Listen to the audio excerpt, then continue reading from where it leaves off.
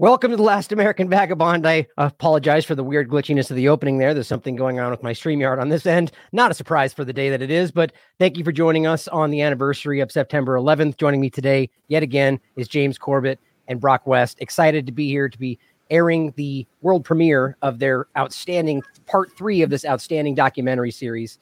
How are you guys today? Very good. Very exhausted. But ready to do this. I can imagine. I wanted to shout out a couple things before we get started on this. I'm really excited. One, that I have not watched this yet. I wanted to make sure I watched it live with you guys. We can jump in. We're going to make comments if and when it's important to do so.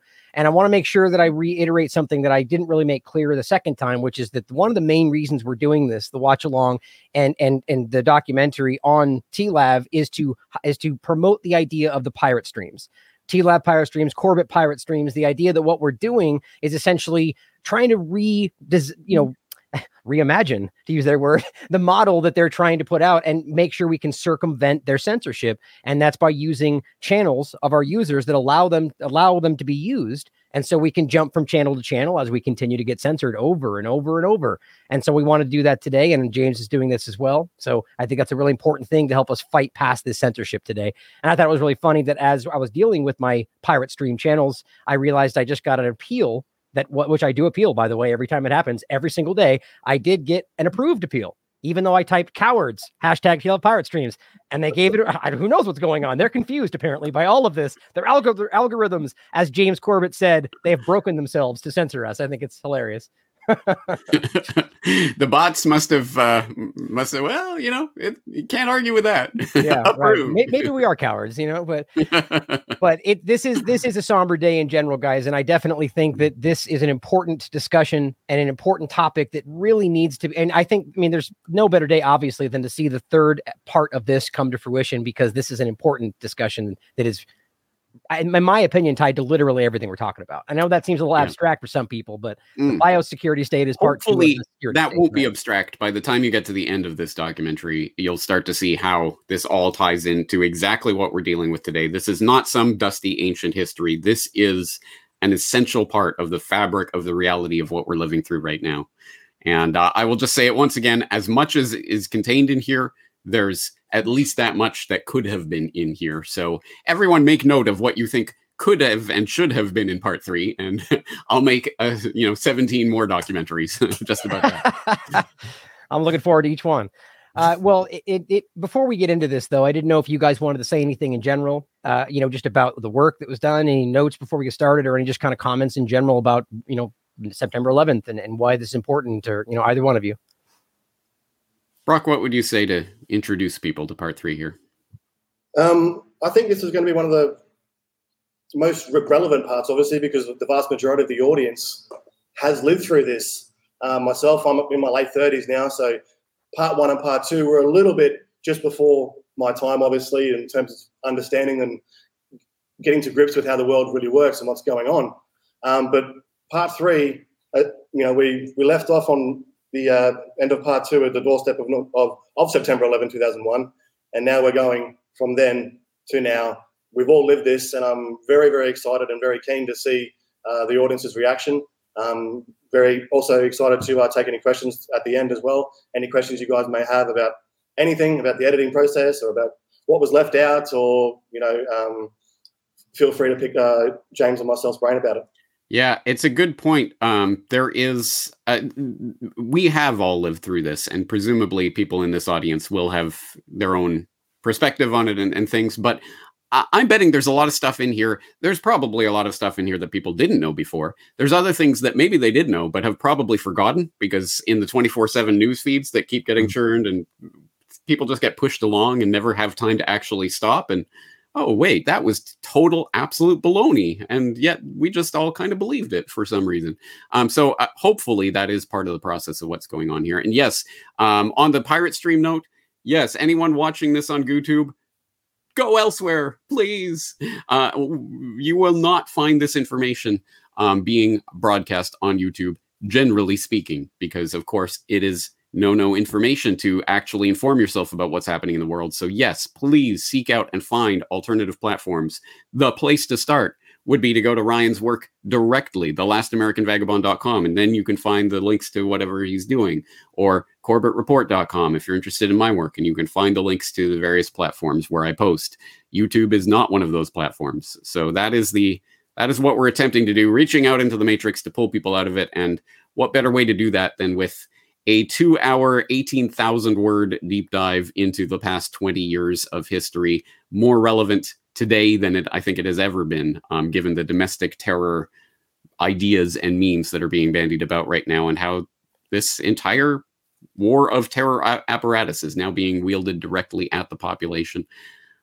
Pretty relevant, I'd say. Anyway, let's echo that. Yes, get your questions in. Whatever platform you're watching, leave questions, and we'll do our best to answer them. Absolutely. And I'd like to make sure we show this for everyone just to know where to find this, the 3 different parts. I'll include this. This is actually already posted on the page where you can see, and make sure you go back if you haven't and watch part 1, part 2. I mean, and really even just go and watch the documentaries by themselves on Corbett's page, which I'll also include, because it's important that you don't just watch this last part. I mean, it's going to be the culminating point, but there's so much in it, as Corbett pointed out, that, even myself, where you watch when you first see these, you think this stuff, and then it's amazing, even parts you didn't know or parts you forgot about. And it definitely relates, as you guys know, in my opinion, to right this moment. As he pointed out, it's directed at you, but in fact, we now see it's even going directed internally in your body, right? This is as Whitney said, your body is the new battlefield, and that's where this seems to be going. So excited to watch this, guys. Let's jump into it. Let's do it. Previously on the Corbett Report.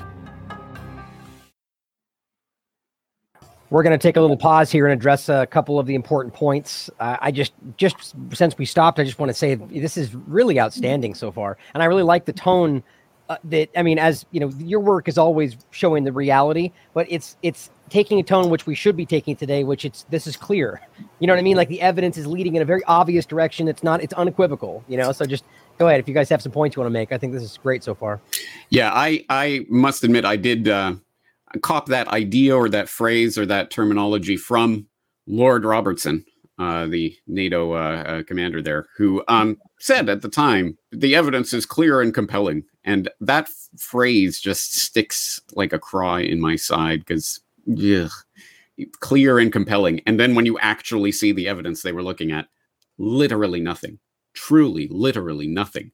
Well, this looks like the type of terror attacks that we know Al-Qaeda has done in the past.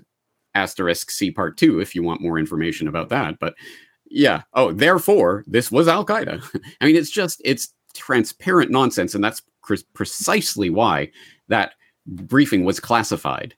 And the details were never given to the public openly. They were leaked through intelwire.com in 2009. And we finally found out, oh yeah, it was nothing. But at the time, I bet you, 99.9% of the public on the planet, including myself, sounds compelling, clear and compelling. So yeah, thank you for picking up on that. That's a phrase that definitely was stuck in my head as I was writing this, and I wanted to throw it back in their face, because actually the evidence is clear and compelling that this is a total transparent sham. Right. Since you said that point, the first thing that pops into my mind, and I've got a few things that we talk about now or relate to the end, but the Bethlehem Doctrine, right? The same thing that the Israeli government uses, that the UK, even though it's kind of supposed to be secret in the US, but they're the 3 primary that use this idea. For those that don't know, essentially means that if we believe that there's some kind of a threat, whether we can prove it or not, just the indication that it's something they may have done before, exactly like that, they can preemptive self-defense attack. So do you think that was already playing a role right there? Just your opinion? Absolutely. I mean, there was only the most transparent fig leaf of an attempt to make any sort of cover for this. It was really just the legal excuse for doing what they were going to do anyway. And again, anyone who was involved in this process probably understood that. But for the general public, they're just being told what to think by the talking heads. I mean, who in the general public even followed, the North Atlantic Council is meeting today? I wonder what they discussed. I mean, it's not like anyone in the general public even knows about that type of level of detail, let alone the details of the classified briefings that we're not allowed to know about. But yeah, absolutely. They have just general doctrine of, okay, we need this sort of carte blanche. So what can we do? Oh, we'll just hold some meeting, say it's classified, and say that justifies everything. And that's the point I'll add to that too, just to clarify. I'm not suggesting like that they will literally make up even that flimsy excuse to then argue that they, that's the crazy part about it. There's nothing sacred apparently. And the whole NATO tie-in with Article 5, and it just kind of begins like the world army for the budding world government. I mean, which never really went away. It's just all based on literally nothing. It's mind-blowing. But you guys had some questions you wanted to address, or you wanted to address a couple things? Yeah, just one point, and this relates perfectly to Robinson's clear and compelling evidence. James, the Rumsfeld cave fortress image. Now, that's a live broadcast, Meet the Press, I believe it was, Tim Rusett, and that is the image that the administration was running with. That there is this gigantic, ventilated, air-conditioned, 5-star Michelin star restaurant in there that Bin Laden was supposedly holding out in Tora Bora.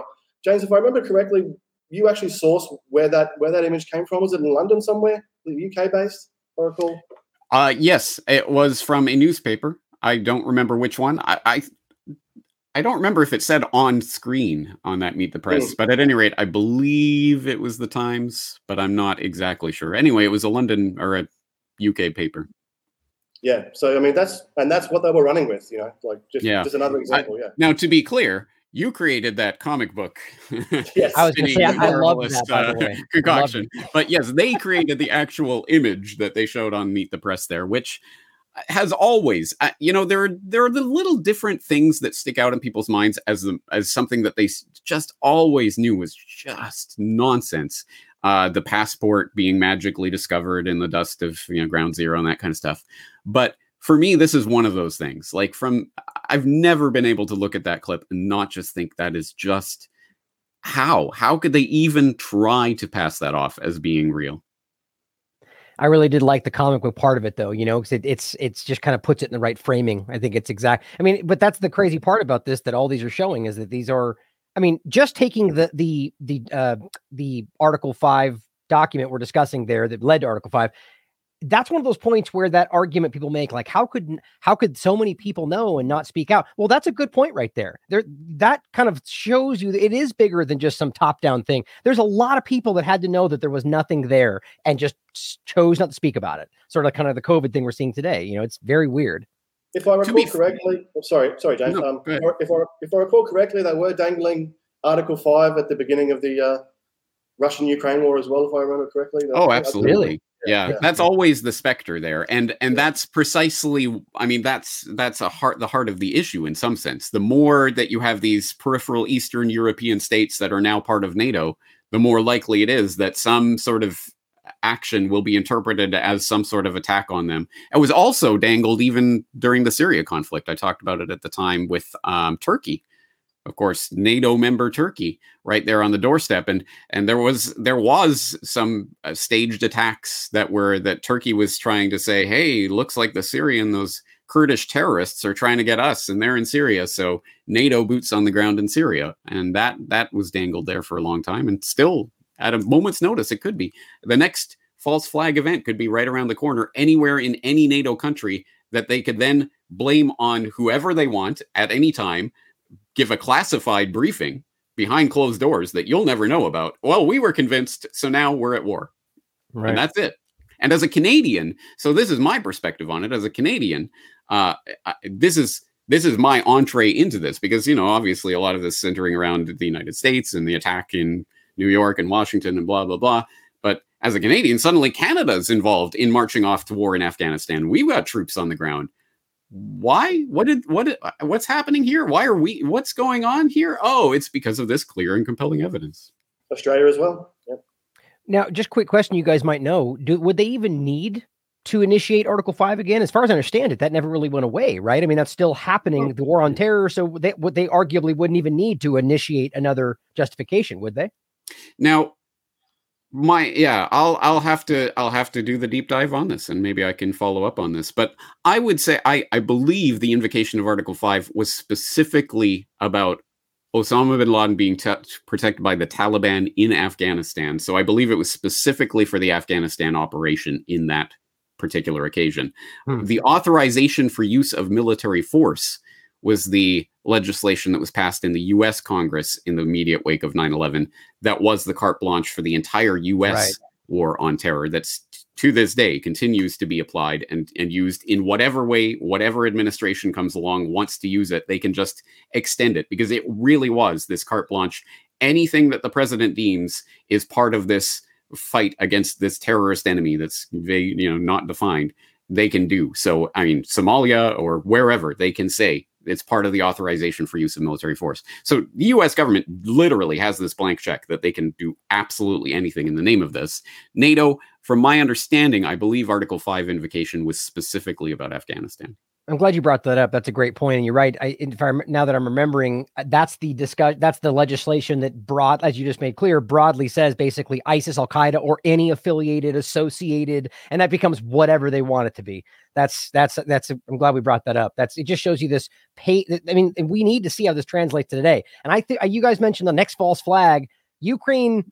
It doesn't necessarily have the trappings of like the way it began as a usual false flag, but there's all the same kind of things that we're seeing there. It might as well be that. Remember, they were warning Russia is going to commit a false flag. Remember, that was part of the lead up to all of this. And so now it is strange, but now that this gets seeded in the public consciousness and more people are aware of it, I don't think they can do a straightforward what they did in the past. Now they have to take into account that the public is at least aware of the concept of false flag terrorism, which I've always posited as one of the wins, as it were, of the 9/11 truth movement and things that we're doing, is that we have brought this to public attention. Because I remember back 15 years ago when I started the Corbett Report, it was still the most common question when you tried to bring up the idea of 9/11 truth to anyone.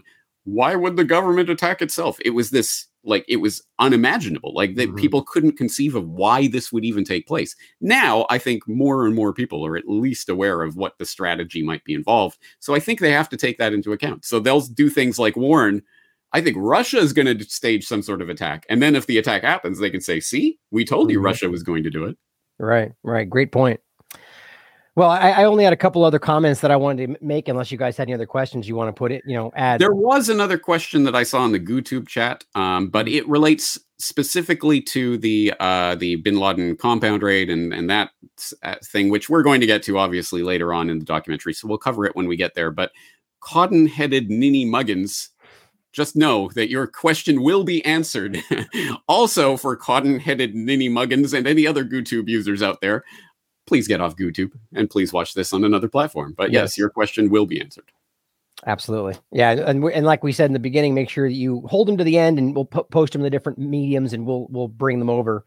But I just thought it was really interesting. Some of the things that I'm not even sure I was necessarily fully aware of. The things like Bush twice refusing to take Bin Laden. I mean, that's crazy to think about. How do you even rationalize that? And if you guys know, is there any kind of a justification for that now that it's known? Yes. I mean, it was widely reported at the time. It was essentially, we don't negotiate with terrorists, that sort of thing. And as we are right about to see, as we're just getting into right now, maybe back it up a few seconds, we are getting into the point where they start pivoting. It's not about Osama bin Laden, guys. Don't focus on this guy. It's about terror like Iraq, right? So that's exactly where we're heading now. Interesting. Well, the last one I had was just simply that, what was the excuse? Same kind of point. What was the justification, if any, that they gave for removing the CIA head of Afghanistan? Oh, right. Yeah. So the whole Bernsen thing. What was the justification? I've just reread Jawbreaker recently. What was he told about why he was being removed?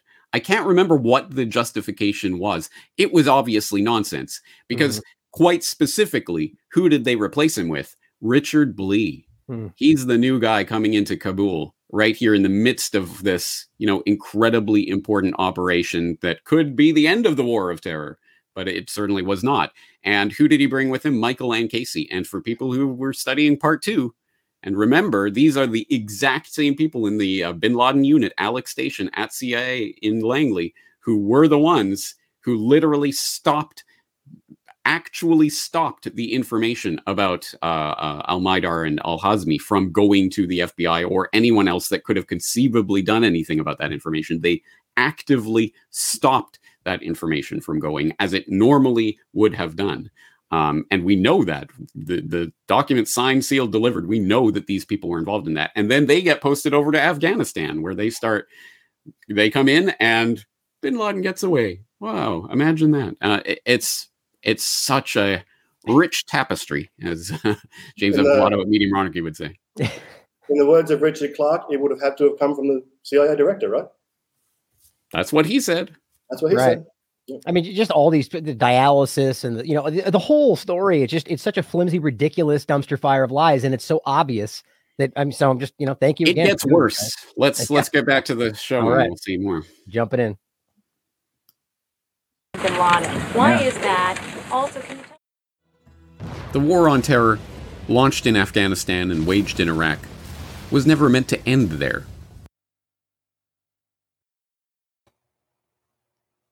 All right, let's come back for a minute here. I've got. Okay, we are just about to get into what may be the craziest part of this story and the change in the war of terror narrative that happened there. So I want people to be prepared for that, but we should probably just take a little breather and answer some questions. Okay. Brock, and that's saying a lot, isn't it? To say that this might be the craziest part, given the we've already seen. Indeed.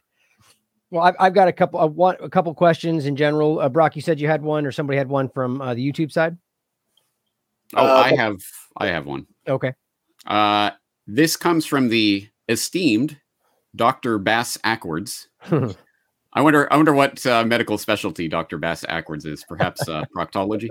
Anyway, Dr. Bass Ackwards writes, always wondered why they didn't just pretend to find WMDs in Iraq, or weapons of mass destruction. Yeah, right? Because they'll lie about absolutely anything and everything to do with this story, right? So why not lie about it? Well, actually, they did try to float a lie years later that I know some people picked up on, because I did get a question for it that I answered in Questions for Corbett years ago, maybe 2015 or something like that, which was, there was a story that came out in the New York Times in 2014 about, actually, the troops did discover some chemical weapons in Iraq, and they had these health problems with it, and the Bush administration covered that up, and now we can reveal this to you.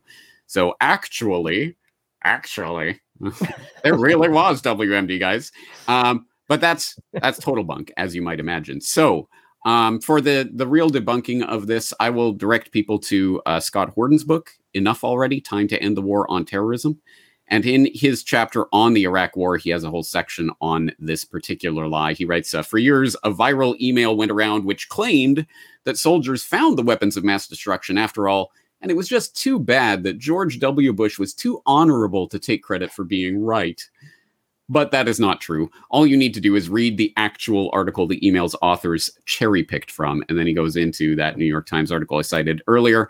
Long story short, it was bunk. And actually, it points to the weapons of mass destruction, the chemical weapons that were sold to the Iraqis in the 80s. It had nothing to do with any sort of, new weapons program in the 90s that would justify the invasion in 2003 or anything like that. It was pointing towards certain things that had been discovered regarding the stuff from the 80s. But even then, it was stuff the UN already knew about.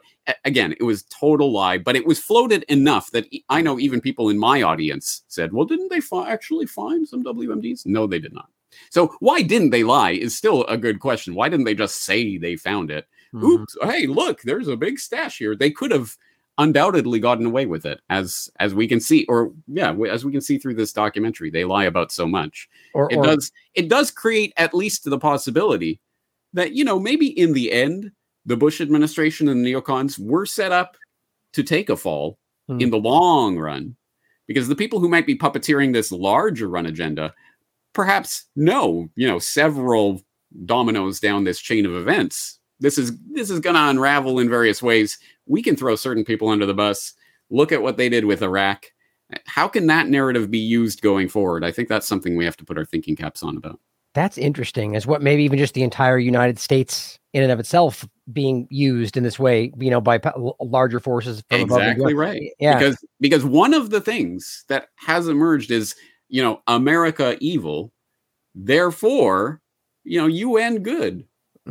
right? Yeah. That is one strain of thought that sort of inserted itself in this time of craziness of the Bush administration. Very concerning. It speaks to something you've also made clear a lot in the past, that, we tend to put this air of omnipotence on some of these agenda perceptions or the government themselves. And it's not really ever that way, that there are ways they can be tripped up by people within, because if we point out in a lot of different ways, they want people to believe that they're good, even people that work underneath them, that there's some larger, greater good they're working toward. And if somebody in that position finds out, that could potentially be problematic. I mean, who knows? Just possibilities, but that could be one reason. But it's a great question, because it seems they can just make up literally from whole cloth, which was kind of what I was just thinking about as this whole part went through. It's really just mind-blowing to think about the Bin Laden evidence that earlier in the episode, that the Article 5 discussion, completely not there, fabricated. The WMD lie entirely. The Zarqawi psyop that they basically admit to. Again, the Bin Laden, why wouldn't we assume the same thing? Same idea. The translation of Bin Laden's video. I mean, just one to the next. It's like, you start wondering, like I am today with everything else, like, were people even truly buying this entirely, or were we just being presented with the idea that, because how can you possibly, I mean, I guess because this stuff wasn't really fully aware to everybody. That's exactly it. Yeah. It's because now when you go back and you look at the details of all of these parts, when you actually research it and actually dig down, oh, that was total lie. That was total nonsense. That was stupid. But no one was doing that, or very few people were doing that at the time, right? Most people are just seeing the daily news headlines and the evening news in the background as they're eating their TV dinner, or glancing through the newspaper. Most people were not keeping up with it to this extent.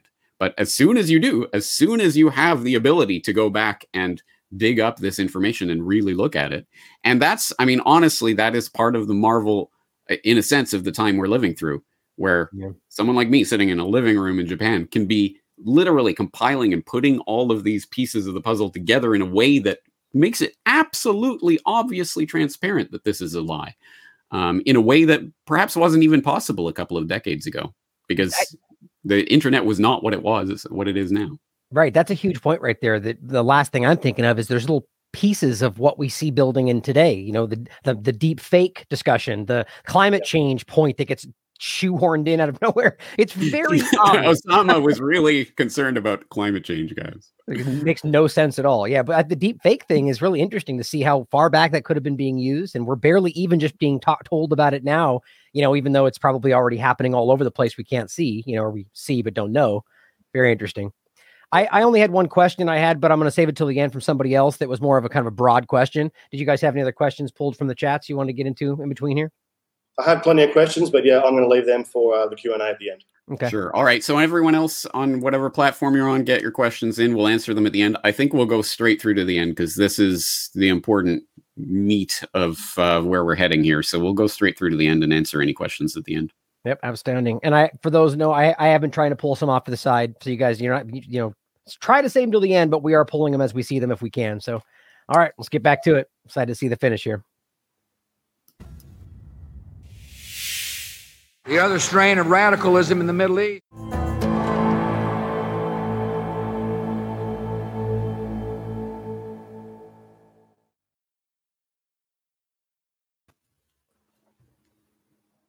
Absolutely. Well done, guys. Absolutely. I'm so glad you took it there in the end, guys. I think, I've been harping on this topic. Just so absolutely well done. And I have to note, on almost at least maybe I take it this way, sort of like a positive feeling about this. Like, we are seeing through this, people are realizing what's going on. And for whatever that reason is, it's hard not to feel a little bit of a positive feeling from this whole thing, so just thank you guys for your outstanding work. Really, truly. Well, thank you for that. Thank you for pointing that out, because I think that relates to what we were talking about earlier. The fact that false flag as a concept has now entered the public consciousness. And I think the propagandists have to deal with that. And of course, they will find ways to deal with that. And, oh, well, actually, the Russians are planning a false flag or whatever. But they have to increase it and spin it even further every single time. And the further and further, the more things that are exposed, I think the more difficult it becomes for these would-be terror perpetrators to commit outright acts of terror themselves and then blame them on enemies. People are wiser than they used to be. And I think that does speak to that. And that was one point that's made there, just in passing at the very end. Again, it was not enough time. This, again, we could probably do an entire documentary just about the domestic terror meme, but that was one of the sides of that point. The war on terror, the war of terror that they've been waging for the past couple of decades does feel more like yesterday's news, like the public has moved on. Baghdadi? Oh, I think I'd heard that name, right? Zawahiri, who is that again? Was that? Oh, that was the leader of Al-Qaeda? He's dead now? Okay, whatever. It really has not been. As we saw in 2011, USA, they got Osama. That was a psychologically impacting event. These latest ones aren't. So yes, people are moving on, and they are more willing to see through the transparent lies of the terror war now.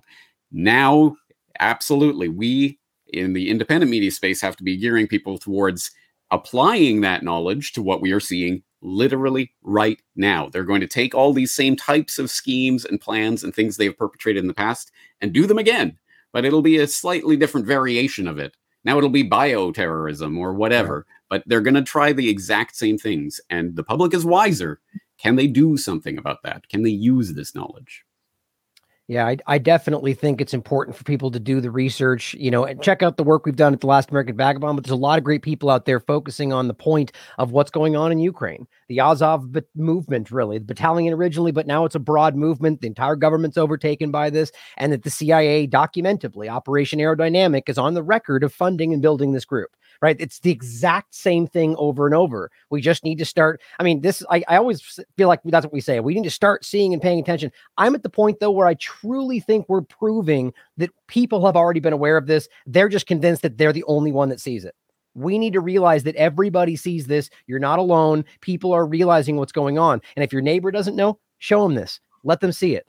I mean, it's a positive note. I can't help but feel that way right now, Good. Well, I don't want this to just be doom and gloom and, everything's fake and it's all been a lie and we're all just doomed. No, we are not all just doomed. We can, at the very least, learn from history so that it does not repeat.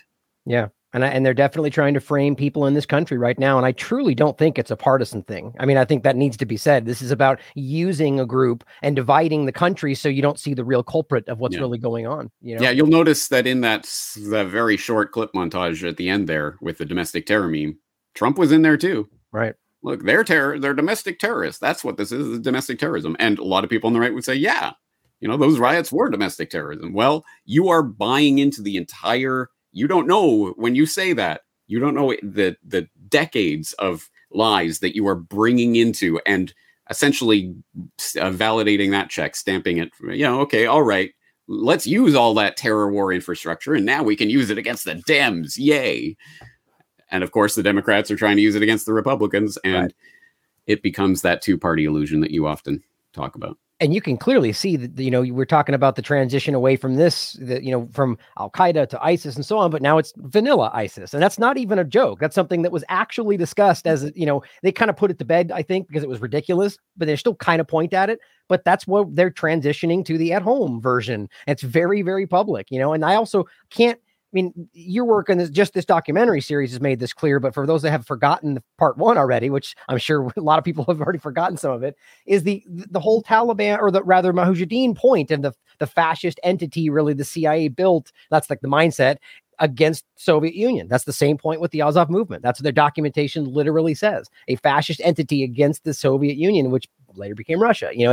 It's very transparent. And I think we're seeing it. There's a lot of questions that I have pulled aside that people had asked. And I want people right now, guys, if you want to go ahead and drop them in the chats, we'll start grabbing them up from any points you want to come at this. I don't know if you guys want to take them about the process separately. Well, let's answer if there's any specific content related questions first, and then we'll get into process related questions. So I will finally answer the long awaited question of the esteemed cotton headed ninny muggins that everyone's been on the edge of their seat for in the GooTube chat. I hope he has left that chat and gone to Odyssey or Rumble or Rockfin or somewhere else. But anyway, he did write, refresh my memory. Was it true that SEAL Team 6 all perished in a helicopter crash, allegedly? Well, yes, allegedly. All right. So for people who don't know, of course, SEAL Team 6, one of the most elite special forces units in the U.S. military, I think officially called, well, DevGru. What is it? The Naval Special Warfare Development Group.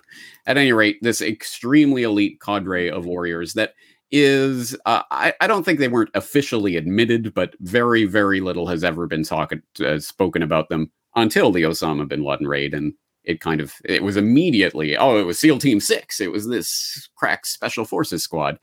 And that caused a bit of controversy, as we shall see. But yes, just a few months later, in August of 2011, so just a few months after whatever happened in Abbottabad, we get the downing of a Chinook helicopter in Afghanistan under the call sign Extortion 17. This helicopter went down, killing 38 personnel on board. Among the casualties were 30 Americans, including 17 Navy SEALs. It was the worst single loss of life day for the U.S. in the war in Afghanistan, and was also the worst in the history of naval special warfare. The Chinook was carrying a quick reaction force to provide backup to troops on the ground in the eastern Afghan province of Wardak when a Taliban insurgent hit the helo with an unguided rocket-propelled grenade that brought it down. According to the International Security Assistance Force, the team on the ground, believed to be Army special operators, broke away from its firefight and moved to defend the crash site, but the damage had been done. The final death toll included 15 members of SEAL Team 6, 7 Afghan National Army commandos, 5 U.S. Naval Special Warfare Support personnel, 3 U.S. Army Reserve personnel from the 7th Battalion, 158th Aviation Regiment, 2 U.S. Navy SEALs from a West Coast-based SEAL team, 2 U.S. Army personnel, etc., and a partridge in a pear tree. I'm not making fun or light of this, but there was a list of people who were involved, including over a dozen SEAL Team 6 members. Now, the official word is that, don't worry, guys, it wasn't those SEAL Team 6 members. So the official word was that no one involved in the Osama bin Laden raid specifically was on that helicopter. Take it for what it's worth. It's the official pronouncement. But conspiracy theories, as I think even the bastion of truthiness Wikipedia calls them, immediately came up about this entire event, but from a sort of mainstream supporting perspective. So right in the event, at the time, U.S. Central Command said it was just a Taliban fighter that just got lucky with a stray rocket-propelled grenade. And, wouldn't you know it, killed a bunch of SEAL team members and other warriors in Afghanistan. Well, immediately the family members started to have questions about it. And people can read about it. There's a U.S. News report from 2013. Obama put a target on their backs, SEAL Team 6 family members say. There's one from the Mooney Times.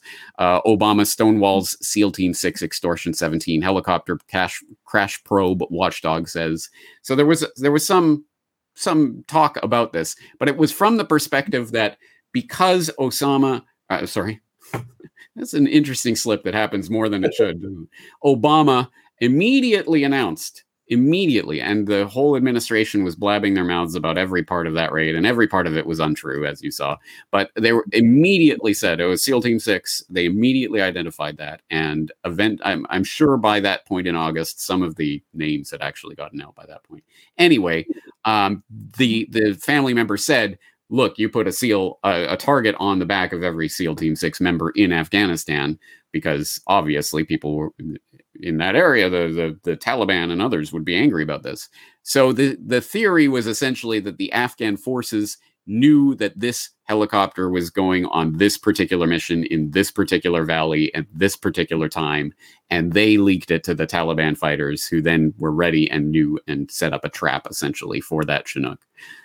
So that's essentially where that story went. And as far as I know, there was no official probe that ever, got to the bottom of this, as the Mooney Times and others reported, that it was stonewalled. But so in the end, it kind of supports the official story. Yes, they got Osama, and yes, it was a conspiracy insofar as those damn Dems and Obama led them into a trap by essentially spilling the beans about SEAL Team 6 and their valiant, heroic raid on Abbottabad.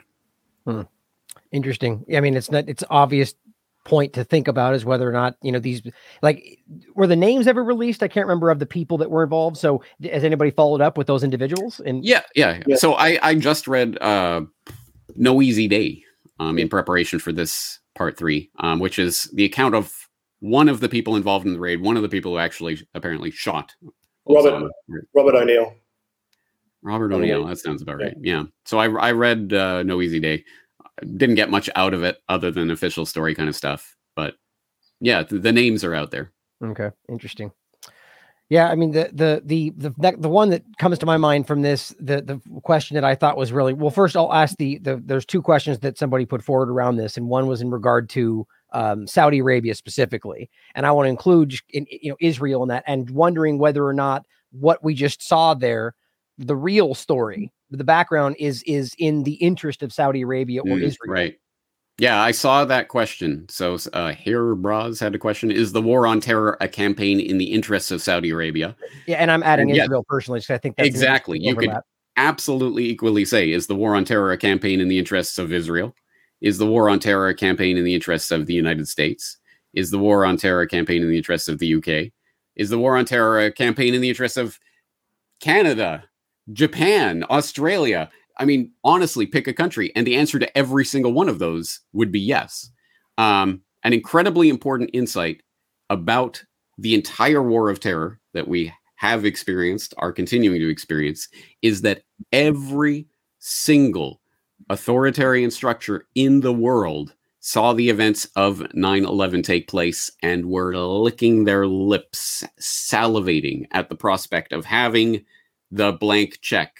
Now, we're all fighting a war on terror, and we can call our enemies terrorists. Right. So we feel your pain, America, and we're part of the war on terror. We're getting those terrorists in, name your spot, Vladimir Putin.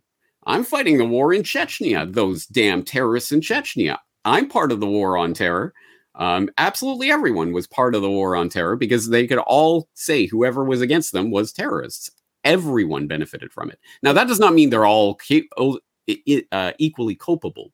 Clearly, Saudi Arabia, Israel, the United States, the United Kingdom all had operational level involvement in 9/11 and the various other false flags and plots of the war of terror on a much deeper level than Canada, Australia, Japan, whatever. But who benefits? Who is the war on terror in the interest of? Name a government, and I'll show you who it's in the interest of. Interesting point we touched on a moment ago is the kind of Turkey and Kurds point, right? Where same point, where they're literally in the moment an ally, or at least a useful tool of the U.S. government. Meanwhile, Turkey's literally calling them terrorists and attacking them, and no one seems to care about it. It's a catch-all. Exactly. Yep. Well, the part that I wanted to bring that to was the interesting you can't miss a constant kind of overlay of the Shiite Shia divide in this, and that is a very clear. There's very few are as interested or use that or discuss that as much as Israel and the United States and a few others. And so the Israel overlap to that, because I find that there, or even more specific to put a point on it, the video, let's say, of the deep fake discussion and the tie back to Israeli spies. And you could make that line almost every single point in this. So do you think that this is more, that it's a collaborative kind of effort, or do you think there's one group that seems more behind this than the others? And like, for me, I feel like that's an Israeli government kind of point, but I wanted your thoughts on that. Right. As I say, the operational level detail in these false flag events point back to the intelligence agencies, at the very least, and various members of the government and corporate structure, obviously in Israel, in Saudi Arabia, in the United States, in the United Kingdom, primarily. And then when you look at what's happened in Syria, for example, you're looking at Turkey and some of the other regional sort of powers there. But it's my sense is the intelligence agencies. Again, people have to understand the structure of these types of operations.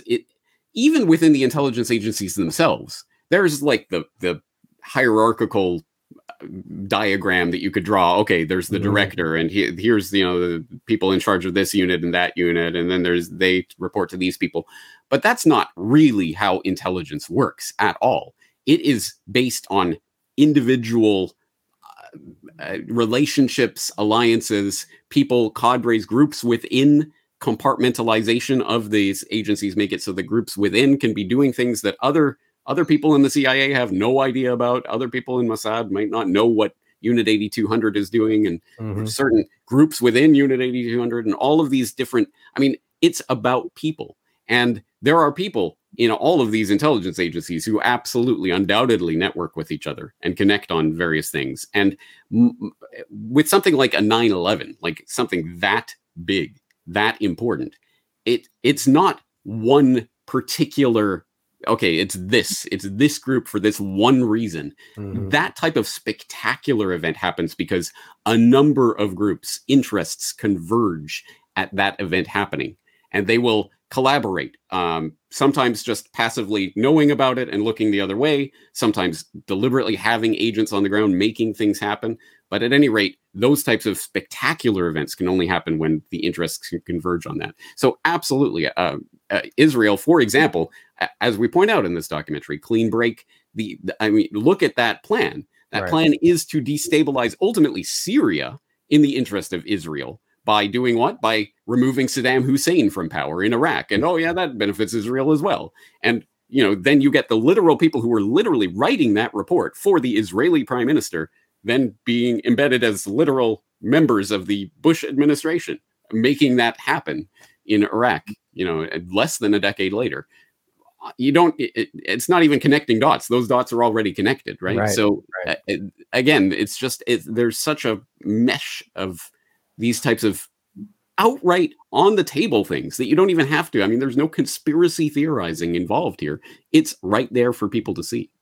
Look no further for that example than the lockstep agenda for COVID-19 for like almost every government world round, the same agenda. I mean, you can't look at that any other way. There's coordination there, no matter what anybody thinks. No, Ryan, you conspiracy theorists. No. Right. Every single world leader just decided to start saying Build Back Better at the same time for no reason.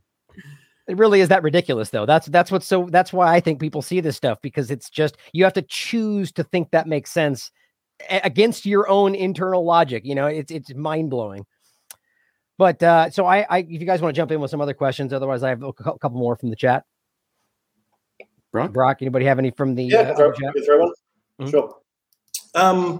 This one comes from Aren't Be Truthful, and it actually sort of goes back to what you were saying just before, Ryan, about actually how you actually got some kind of positive outlook from this documentary, which is honestly really, that's awesome. But Aren't Be Truthful said, I believed in the AE 9/11 Truth Grand Jury. I want to believe in the Corona Investigative Committee and their ability to bring justice and protection from these armies of criminals.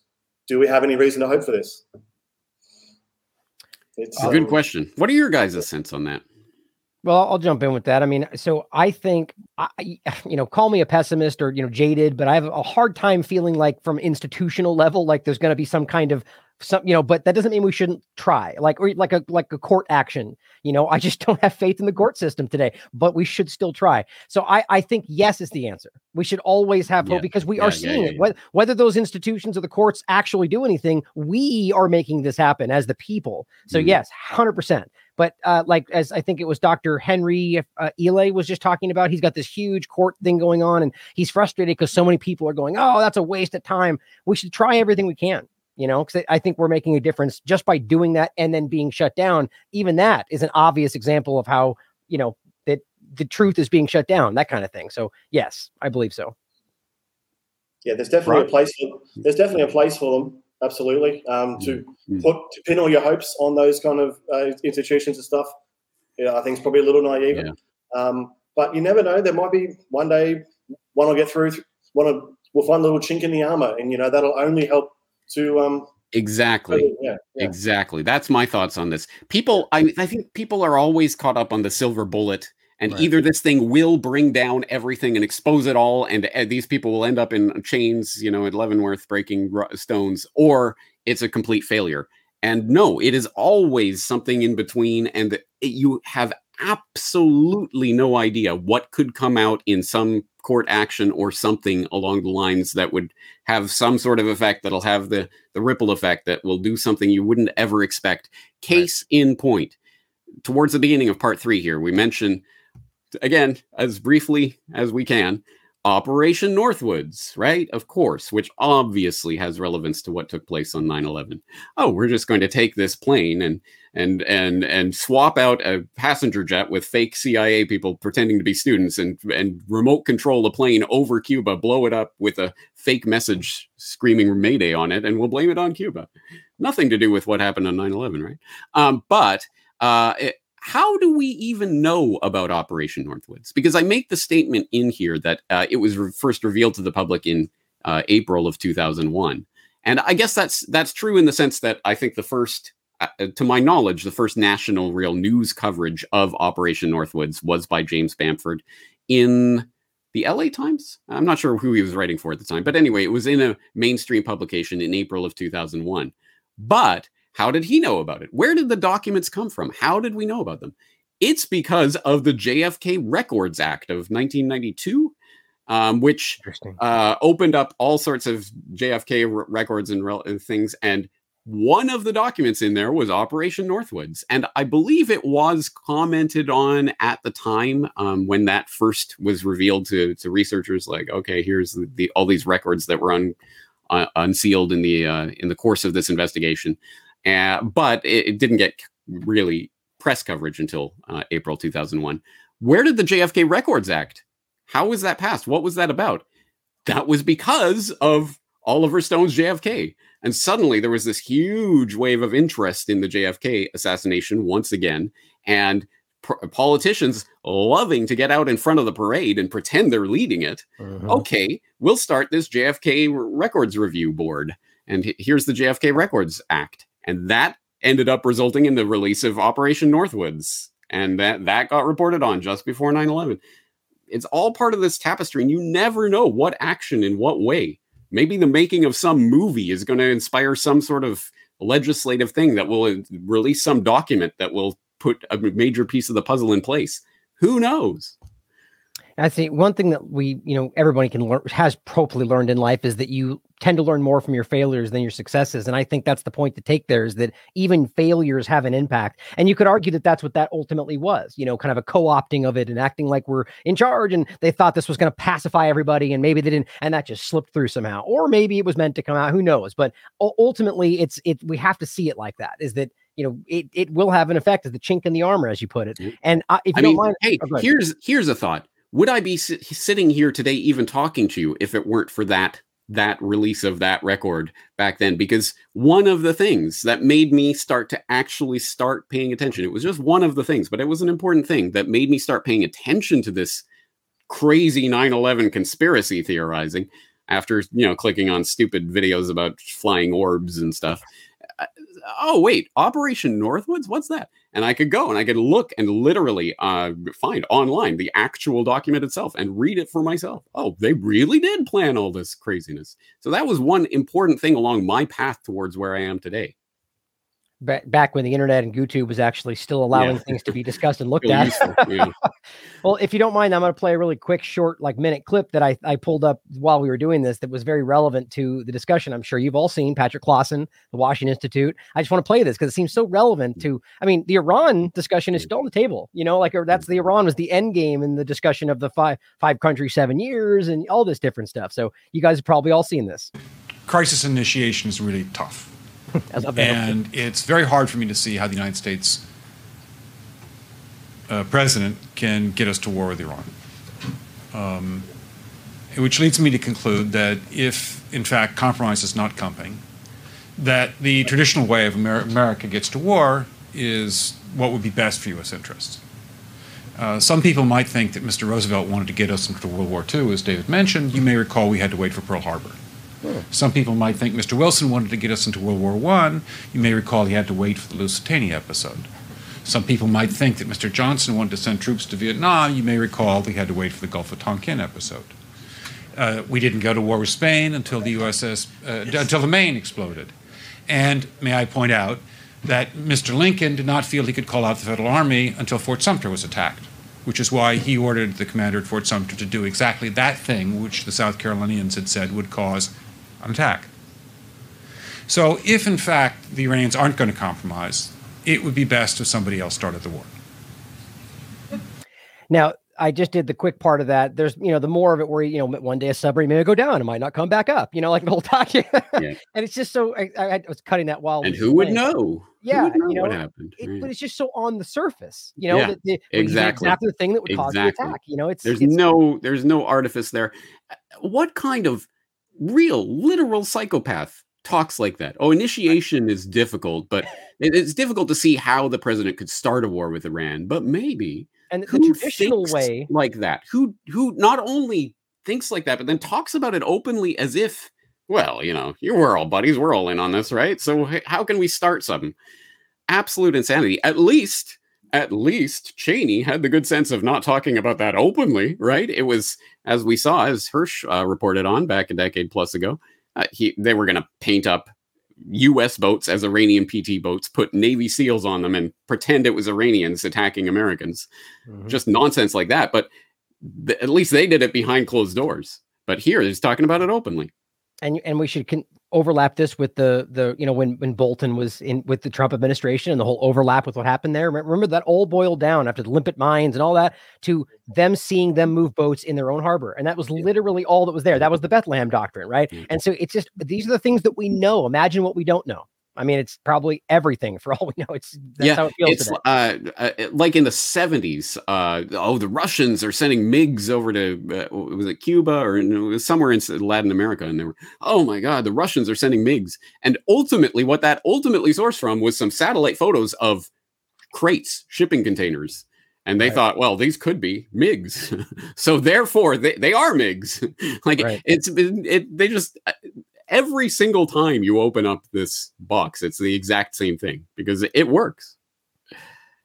That's one of the earliest things I remember thinking from some of your work, Corp, James, is just basically like I remember watching the Oklahoma City bombing discussion going, what isn't tied to MK Ultra or, it's so interesting. The more you dig into these, the more you find fingerprints all over, just taking advantage, never let a good crisis go to waste or whole cloth. It's just, it's hard not to see it that way today. But I think I had some other questions in here. Let's see. I had one that was a good broad one. This was somebody in the Discord asked, basically quoting Karl Rove. I can read the whole quote if you guys aren't familiar, but he just says the ending of the quote would we are history's actors. And all of you, will be left to just study what we do. And the question is, what do we do to get ahead of this? Essentially, that all of this is a big show instead of forever chasing the tail of the narrative. Like, what should we do instead? Yep. I hope people saw my message about / to the 9/11 Truth Movement on the 20th anniversary last year, where I did quote from that. I talked about it quite directly. But yes, incredibly important quotation. And I hope people will look that up if they haven't seen it. It says so much about the nature of the empire that has been constructed, the empire of lies, and the way that it operates, because Rove is correct in a sense. They will create these situations out of whole cloth. They will create this nonsense, and then, normal human beings who don't like to be lied to will come along and examine those lies and parse them and discover, oh, this is total malarkey. This is nonsense. This contradicts that. But in the meantime, they're moving on to something else. And I think there is a valuable lesson in there. I mean, one thing might be to say, okay, then we shouldn't look at anything. We shouldn't examine any of this. No, obviously I'm creating documentaries about these lies in order to expose them. I think there is value to that. But I think we really do have to be careful as researchers, as either independent media producers like we are, or people out in the public who are watching this type of content, to not just simply get caught up in the current thing. And I don't just mean the current thing that, we'll label, oh, those normies are caught up in the current thing. There's the current thing in the independent media space too, right, that we have to all now everyone will talk about and think and examine this one subject. And if you don't talk about this, you're a shill and blah, blah, blah. Oh, what about this? What about that? What about what they're doing next? What about this other thing? And people get hung up on this red meat that's been thrown out to them about this one particular topic, and it becomes the only thing that people start talking about. That's, to me, is one of the concerning possibilities, trends that can happen in the independent media, is that just they'll throw out the red meat and the stupid lies in certain places, and everyone will jump on them like vultures, just waiting for that meat. And meanwhile, they're off doing other things in the background. I use the dangling cat toy analogy, like they just dangle over the top and we all bat at it. And sometimes it's like you said, there's information there that is important and we should look at it, but they're just hoping that we take that and go in that direction. And, usually at the end, there are some important lies that just derail you in the right direction. Yeah, that's what I always pointed out with the Q discussion. There were some things, or even just like there's a lot of examples, but where there are things that get discussed that are valid and true, but it's grouped with a lot of what is someone said before? The best lie are surrounded by 99% truth. However that paraphrasing of that argument goes, because it's they saddle you with all the truth and you take the lie too. I use the old cliche that I learned from the past just to figure out to help better guide and provide future vision of what might be coming and what we know is coming. Right. And as we've seen throughout the whole Al-Qaeda story, from the start, way back with the Saudis and the British, all the way through to the end there, the modus operandi doesn't really change that much. There's subtle differences with when new technologies become available and new strategies, of course, but the fundamental basis of the lies is still there in its core. So if we can really understand that better, then I think that'll serve us well going into the future. Absolutely. Yeah, well said. They really do have play 1, 2, and 3. It's what it feels like. It's just redundant effort with new characters and new narratives. Obama to, the next person. It's pretty obvious, I think. I'm hoping people can see that as well. I've got 3 questions that I had pulled off that are more kind of like the next, where this is all going. So I didn't know if you guys had any more that were like pertaining to the documentary itself before we go to those. I've got some production questions, but not anything really pertaining to. Let me check this other chat real quick. I don't see anything else. Actually, sorry, I do. Yeah. Sorry, I do have one. From Dance 10 Dogs 3. Do you guys think 9/11 was in part to see if people were at the point where they were willing to ignore their common sense, evidence, and blatant lies and hypocrisy right in front of their own eyes, and then accept what was fed to them by the government /MSM unquestioningly? Right. I kind of think that's always happening. Yeah. Do I think that's why 9/11 took place or why it took place at that time? Not particularly, but was the public's reaction to that event studied and analyzed and computed as part of the data that's fed into the next algorithm for the next false flag? Oh, absolutely. Yeah. The public is always being studied in that way, I'm sure. Yeah, I agree.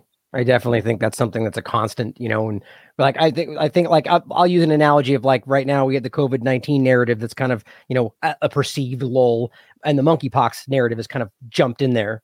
And my gut tells me that's not really going to be the next big thing. It's just kind of like, are they still buying it? Do you guys are you still worried? And it's a constant, I think. And it's whether it's seen by everybody.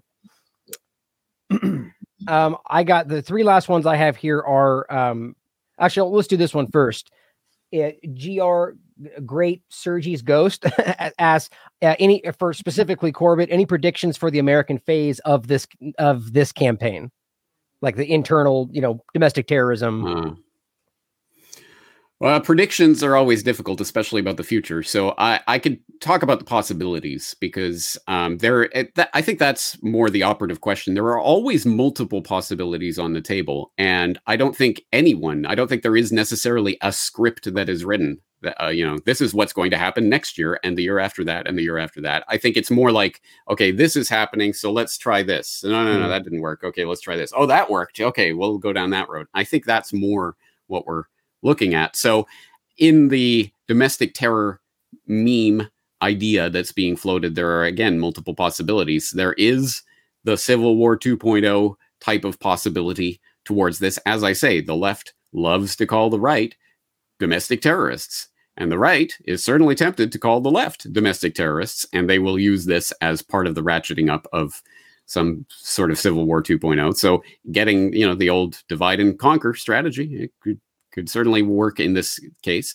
It could be spun off into a different direction. It could even act on a sort of a metaphorical level. And that was a point that I tried to make in my work on COVID 9/11, corbettreport.com/COVID 9/11, that it's the same idea. Homeland security and biosecurity is the same underlying idea, but with a key difference. So obviously in the Homeland Security terror idea, the terrorists are bearded, scary Muslims who want to kill you for your freedom or whatever. In the biosecurity idea, it's these invisible pathogens that are spreading between people, and you could be an asymptomatic carrier, so you could be a terrorist and you don't even know it. You're a bioterrorist. You're a walking bioweapon. And I think that's the way that this starts to go sort of levels deeper and deeper into our psyche with each iteration, so that now it doesn't have to be they can do things like the Azov movement and things like that, but it doesn't have to be that literal or that outward. It's now, maybe I am a terrorist. Maybe I do have the dreaded scourge of this the bio weapon within me, and maybe I am spreading it around. So that could even, in a sense, play a role in the domestic terror idea, because essentially what else did we just see happen over the past couple of years, with entire populations being locked down inside their homes as potential spreaders? That is the sort of Homeland Security idea being weaponized against the average population. Yeah, I agree. And it may seem a little on the nose, but my audience knows that I feel it makes the most sense with what's been presented. And as you said, it's contingencies upon contingencies. And if we see it too clearly, they may shift in the direction, which, doesn't mean it wasn't something that was planned like Northwoods. But the idea that this overlap has been almost clumsily put together, where the thing that seems the most likely with Ukraine and the biolabs and Nuland and all this different stuff is that the Azov movement or some entity, should they decide, could carry out some kind of act in the United States. And that's not outside the realm of like historical precedent, like this kind of act, outside the United States, but that would then tie all of this together, the vanilla ISIS crossover, the biosecurity risk, and it's all becomes the same idea. We even saw the anthrax it seemed almost unnecessary other than to kind of scare people at that time. So maybe they tried it a little early, I don't know. What do you guys think about that? Yeah, there's always a way that sometimes they can overplay their hand a little bit too much. I know Whitney Webb has that feeling with the vaccines as well. They sort of maybe overplay their hand a little bit too much. And now a lot of people are really just at their end with the whole narrative. Essentially, they're done with it. They're not listening to the health authority figures anymore. They know a vast majority of what we were told is complete BS. So there is always that aspect that sometimes, they do overplay the hand. They do drop the mask a little bit too much, and then everyone sort of sees the eye of Sauron for the first time. So yeah. Yeah, the anthrax story in particular is interesting because clearly that was meant to be part of the terror war narrative. Right. But it didn't quite work out. It was very quickly like, oh, this wasn't Iraq. Wait, this came from U.S. Oh, hey, okay, let's never talk about that again. So, Yeah, there was a sense that didn't quite go according to plan. Even Fort Detrick, too. Like the whole crossover, that which is directly, in my opinion, connected in some ways to what's going on with all of this. There's so much there. Again, just to be clear, this is completely my theory, my opinion, call me conspiracy theorist if you will. I think there's a lot to that just as a possibility, so we have to consider how those kind of things can happen. And that concerns me because of how much that was pushed in a very, all of this feels clumsy. So it just makes you feel some kind of impending timeline that we don't see, just have to ask these questions. I think it's important.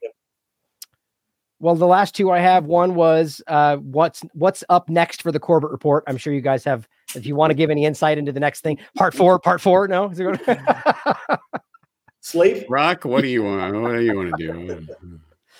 I don't know. James, you're the captain of this ship, and I'm just your humble lieutenant. So I tried to take a weekend off, but then Queen Elizabeth Beast kicked the bucket, so I had to write a 3,500 word expose of the British royal family after just completing the 18,000 word transcript of this part 3 documentary.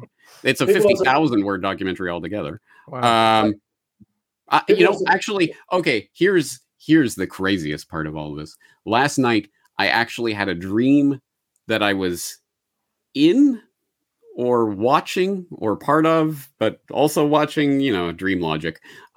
Some sort of, it was like either a documentary and or some sort of like Zero Dark 30-ish Hollywoodish production about the terror war and stuff. And I swear to God, even Bin Laden's name came up in my dream, which is a sign that I think I've kind of reached my limit.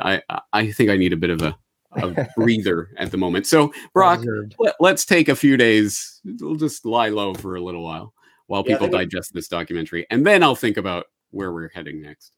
Yeah, people also forget that James, just literally the microsecond that we finished the Media Matrix series, we began work on part 3 of the Al Qaeda series. So this has been actually part 3. Yeah, I remember penning this part of the introduction to that Zamari Mahdi story back in like January or something. So it's been on in the works for a while, but yeah, we really got down to work as soon as the Media Matrix dropped. We're straight into the next project.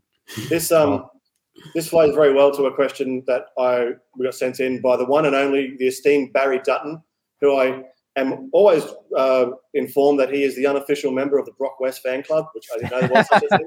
But Nice. Thank you, Barry. You are the president, and I will be member number 1. He sort of has a two-parter, James. What is the top scene that you really wanted to put in the documentary that we had to leave on the cutting room floor? And I'm sure that maybe you'll talk about in future episodes or something. Ryan, I think you might have mentioned the Wesley Clark five countries and seven countries in 5 years. That was in there at one point. It was chopped out. There's a bunch of stuff. As I've mentioned before, we will absolutely do a follow-up podcast episode just showing some of the stuff that we actually did have ready and in the documentary that we had to take out due to time. That being one of them. But for me, it is unthinkable to do a 2-hour documentary on the War of Terror and to not even have more than a passing reference to the illegal CIA torture program. That is such an important and huge story. And unfortunately, one of those stories that, again, the news cycle has long since moved on. People might think, oh, whatever. That was a huge, big thing that happened there. And there was a little section that did kind of at least bring up one of the torture victims and how that was used. But that's an incredibly important underlying part of the War of Terror narrative, that the extraction of torture testimony that was then used to construct the 9/11 Commission report. So, there's a specific scene that people will see later on, but it could have been so much more than that even. And don't forget that this is a good point to include the two-party illusion overlap there, that they went from being one of the most horrendous scars on the memory of this country to, it's about freedom now because Trump's in power. Now we're putting the bad guys there. It's like, think about how people actually forcing that, because under Bush, of course, you had the right going, get those bastards, and the left going, this is terrible. And then Obama suddenly, okay, what torture? Who cares? Whatever. Right. And then Trump, okay, yay. And then the Republicans are back on board. It's so obvious to me, having lived through now the succession of the left, right game. I cannot for the life of me understand. I get 20-year-olds. It's their first ride, their first rodeo. They have no idea what's going on. They're just caught up but surely anyone with a few gray hairs in their beard understands what is happening, right? Like to hope so. I want to believe that today. I know I'm beating the dead horse with this, guys, but there's enough evidence out there for us to think that at the very least, more than ever, are questioning all of this. #vote nobody 2024, right? That's where we need to be going. Abstention is a real thing, guys, in protest, but that's for the largest voting in every single U.S. presidential election. The largest block of the electorate didn't vote. Right. Every single time, the majority. And there is a valid discussion to be had.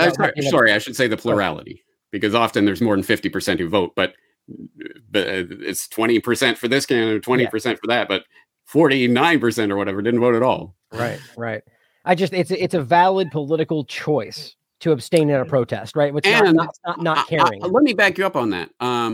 How to free your tax cattle, which I did back. That was my presentation at Anarchapulco 2015, which was a follow-up to how to herd your tax cattle, which was a podcast I did. People should look those ones up. They were well worth revisiting. But how to free your tax cattle, I do specifically make the point. Imagine if they held an election and no one showed up. No one cast a ballot. No one was, yes, I choose this person to rule over me. No, I choose this person. What if nobody participated? What? The entire system loses its legitimacy in an instant. Yep. I'll include this in the show notes to check out. That's a point that I just can't. I hope people will look at this and read it for themselves. The idea that it's people act like that is lazy or that's going to lead. Well, they're just going to do what they want. Well, they're already doing what they want. That's the way you take from what we're watching here. That's already happening. So we need to show the world that they no longer represent us. And I'm not saying we have all the answers. I don't know. But the point is we need to start recognizing the problem before we go in any other direction. That's where I think we are. Absolutely. 100%. The last one from my side of it was one that I just, that I liked because I want this to happen. Somebody asked, please do a Screw YouTube song with James at the end. It won't happen today. I argue because we're not prepared, but I want to do that. Yeah. Well, let's do it. Absolutely. Sure. Absolutely. Look forward to that because I think YouTube needs to be called out more because for all their. It's true. I'm just worried that my audience will think it's the only song I've ever written because it's the only one I ever play on the podcast. Maybe we should start a band. That's what I was saying hey, in the back chat. But that was it. Actually, on that note, just a shameless little bit of self-plug. If people are interested, kodomosan.com is the website of my band, Kodomo-san. James, can you please include that? I want to put that in the show notes because my audience knows well my SoundCloud and the music I put out, and I have a new one by the way that I haven't actually put on there yet. The Truth Will Come. I played it live the other day at a show, but I want to include yours as well so people can know that because it's mostly not political. I think IP Freely is the only song I've ever done that is like that. But mine's all political. I can't help it. Well, what's funny is the two main songs I wrote that are hot, like very political and very relevant today. I wrote those like 5-7 years ago, which is interesting. What are you gonna say, Brock? Yeah. This is the thing. So much of this does not go stale. It's not just chasing the sort of the tail of the latest news story. No, so much of the that's one of the things I'm proud of about what I've done in the 15 years of the Corbett Report is so much of it is still relevant. I can go back into my archives from 2007, 8, 9, 10, 11, and bring out stuff that is absolutely as relevant today as it ever was. Yeah, absolutely. While we're doing shameless self-plugs, this documentary, again, I hope people can understand this is an incredible amount of work to bring this to in front of you. And honestly, Brock, no one will ever know, but thank you for doing what you do. And being along on this ride with me. It's a lot of work. But this isn't a sob story. The point of this is actually it's a minor miracle that this can happen at all. That we live in an age where me, a lowly English teacher in Japan, could quit his job and start doing this full time because I am blessed to have an audience that supports me in this and brings it to the public. And I can put this out 100% for free. Totally freely available to the world. Spread this to everyone you know. A 50,000 word transcript, 5+ hour video, audio, all of it completely free because people do support me. So thank you for that. Anyone who does want to support this work and see more documentaries like this in the future, you can go to corbettreport.com/members and sign up to become a regular paying member of the website. Of course, also there is the documentaries on DVDs. This documentary is not yet on DVD. Manufacturing snafus and other things being what they are, I couldn't get it out for today, but it will be available in the future.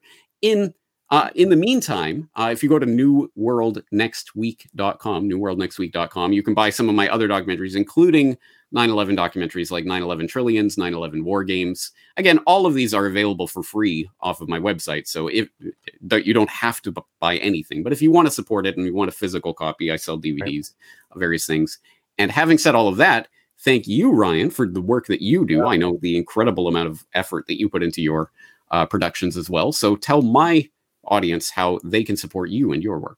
Well, thank you, James. I appreciate that. And what I was going to say after that, what you just said is that's a lot of credit goes to you and your work and the kind of open source investigation. And I model a lot of that after the work that I've watched from you over the years. And I made a very dangerous and scary choice a while back to go to wholeheartedly, like, just if you want to support this, support me. I'm not going to be advertising. I don't want to do this. I don't want to be influenced.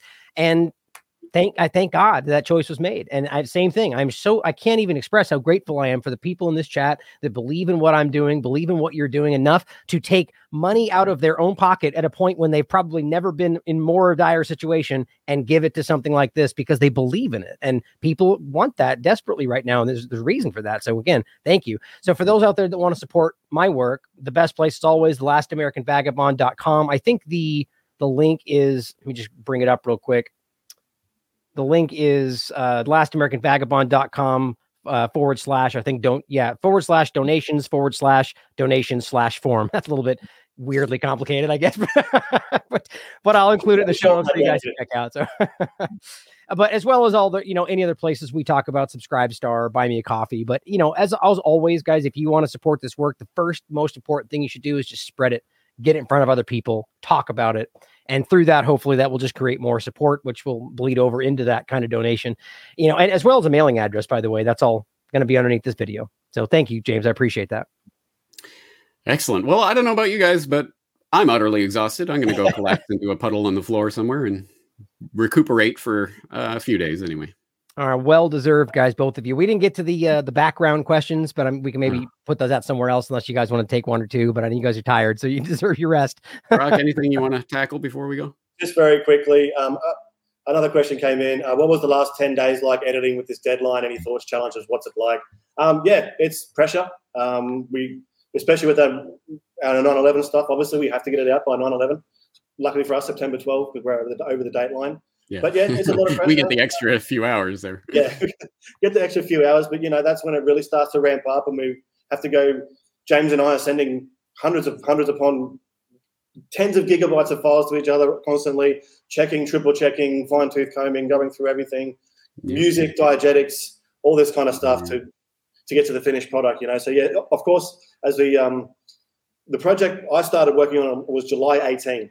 So to get all that done, and see, it was a long time going through it, but now it's really such a short amount of time to get this level of documentary out there. Hey, Brock, to be fair, we did finish up 4 or 5 days ago. I mean, we've had a little bit of a buffer this time, unlike in the past where we really have been working to the last possible. I think it was part one. Yeah, we were literally down to the last kind of half an hour or something to get this thing done. Yeah. But, and just one more related question about my editing. As I said, how long did it take to edit part 3? About 6 or 7 weeks, 8 weeks, give or take. That's hundreds and hundreds and hundreds of hours, nonstop, pretty much. And what software do I use to edit? I mainly use Premiere for the editing, and then I use After Effects for some of the more intricate, fancier visuals, and then, of course, Photoshop. That's pretty much it. Just such a hat tip, man. Again, just Brock, even as you saying that, I'm sure people still don't really fully understand how much. I don't even think I fully understand what it takes to put this kind of thing out. So well done, guys. Really well done. Thanks, mate. Really appreciate it. And thanks to everyone out there for watching, man. Yes. 100%. Thank you guys so much for your support. It means everything to us. And as James and Ryan says, this doesn't exist without you guys supporting us in a variety of ways. So thank you all so very much. Absolutely. Any last words from you guys before I wrap up? That sounds portentous. See you again. We'll put it that way. Well, I just wanted to basically make sure we reiterate the point that this is one of the main focuses here was the fact that we're pirate streaming, that we're trying to circumvent the censorship. And that's one thing you can do to support this is, try not to use the platforms that we know are censoring us. Go to the ones that support us, that want to allow the free speech and the free discussion to be had, because you don't see this kind of stuff there. I can almost promise you by tomorrow, this will be like the last two already were blocked on YouTube by the time this, gets some kind of reach. So we just need to realize that they don't want you seeing this. And why is that exactly? Because this is provable information. It's important to think about. So hashtag Corbett Pirate Streams, hashtag TLAB Pirate Streams. Make sure you support the work, guys. As always, question everything. Come to your own conclusions. Stay vigilant.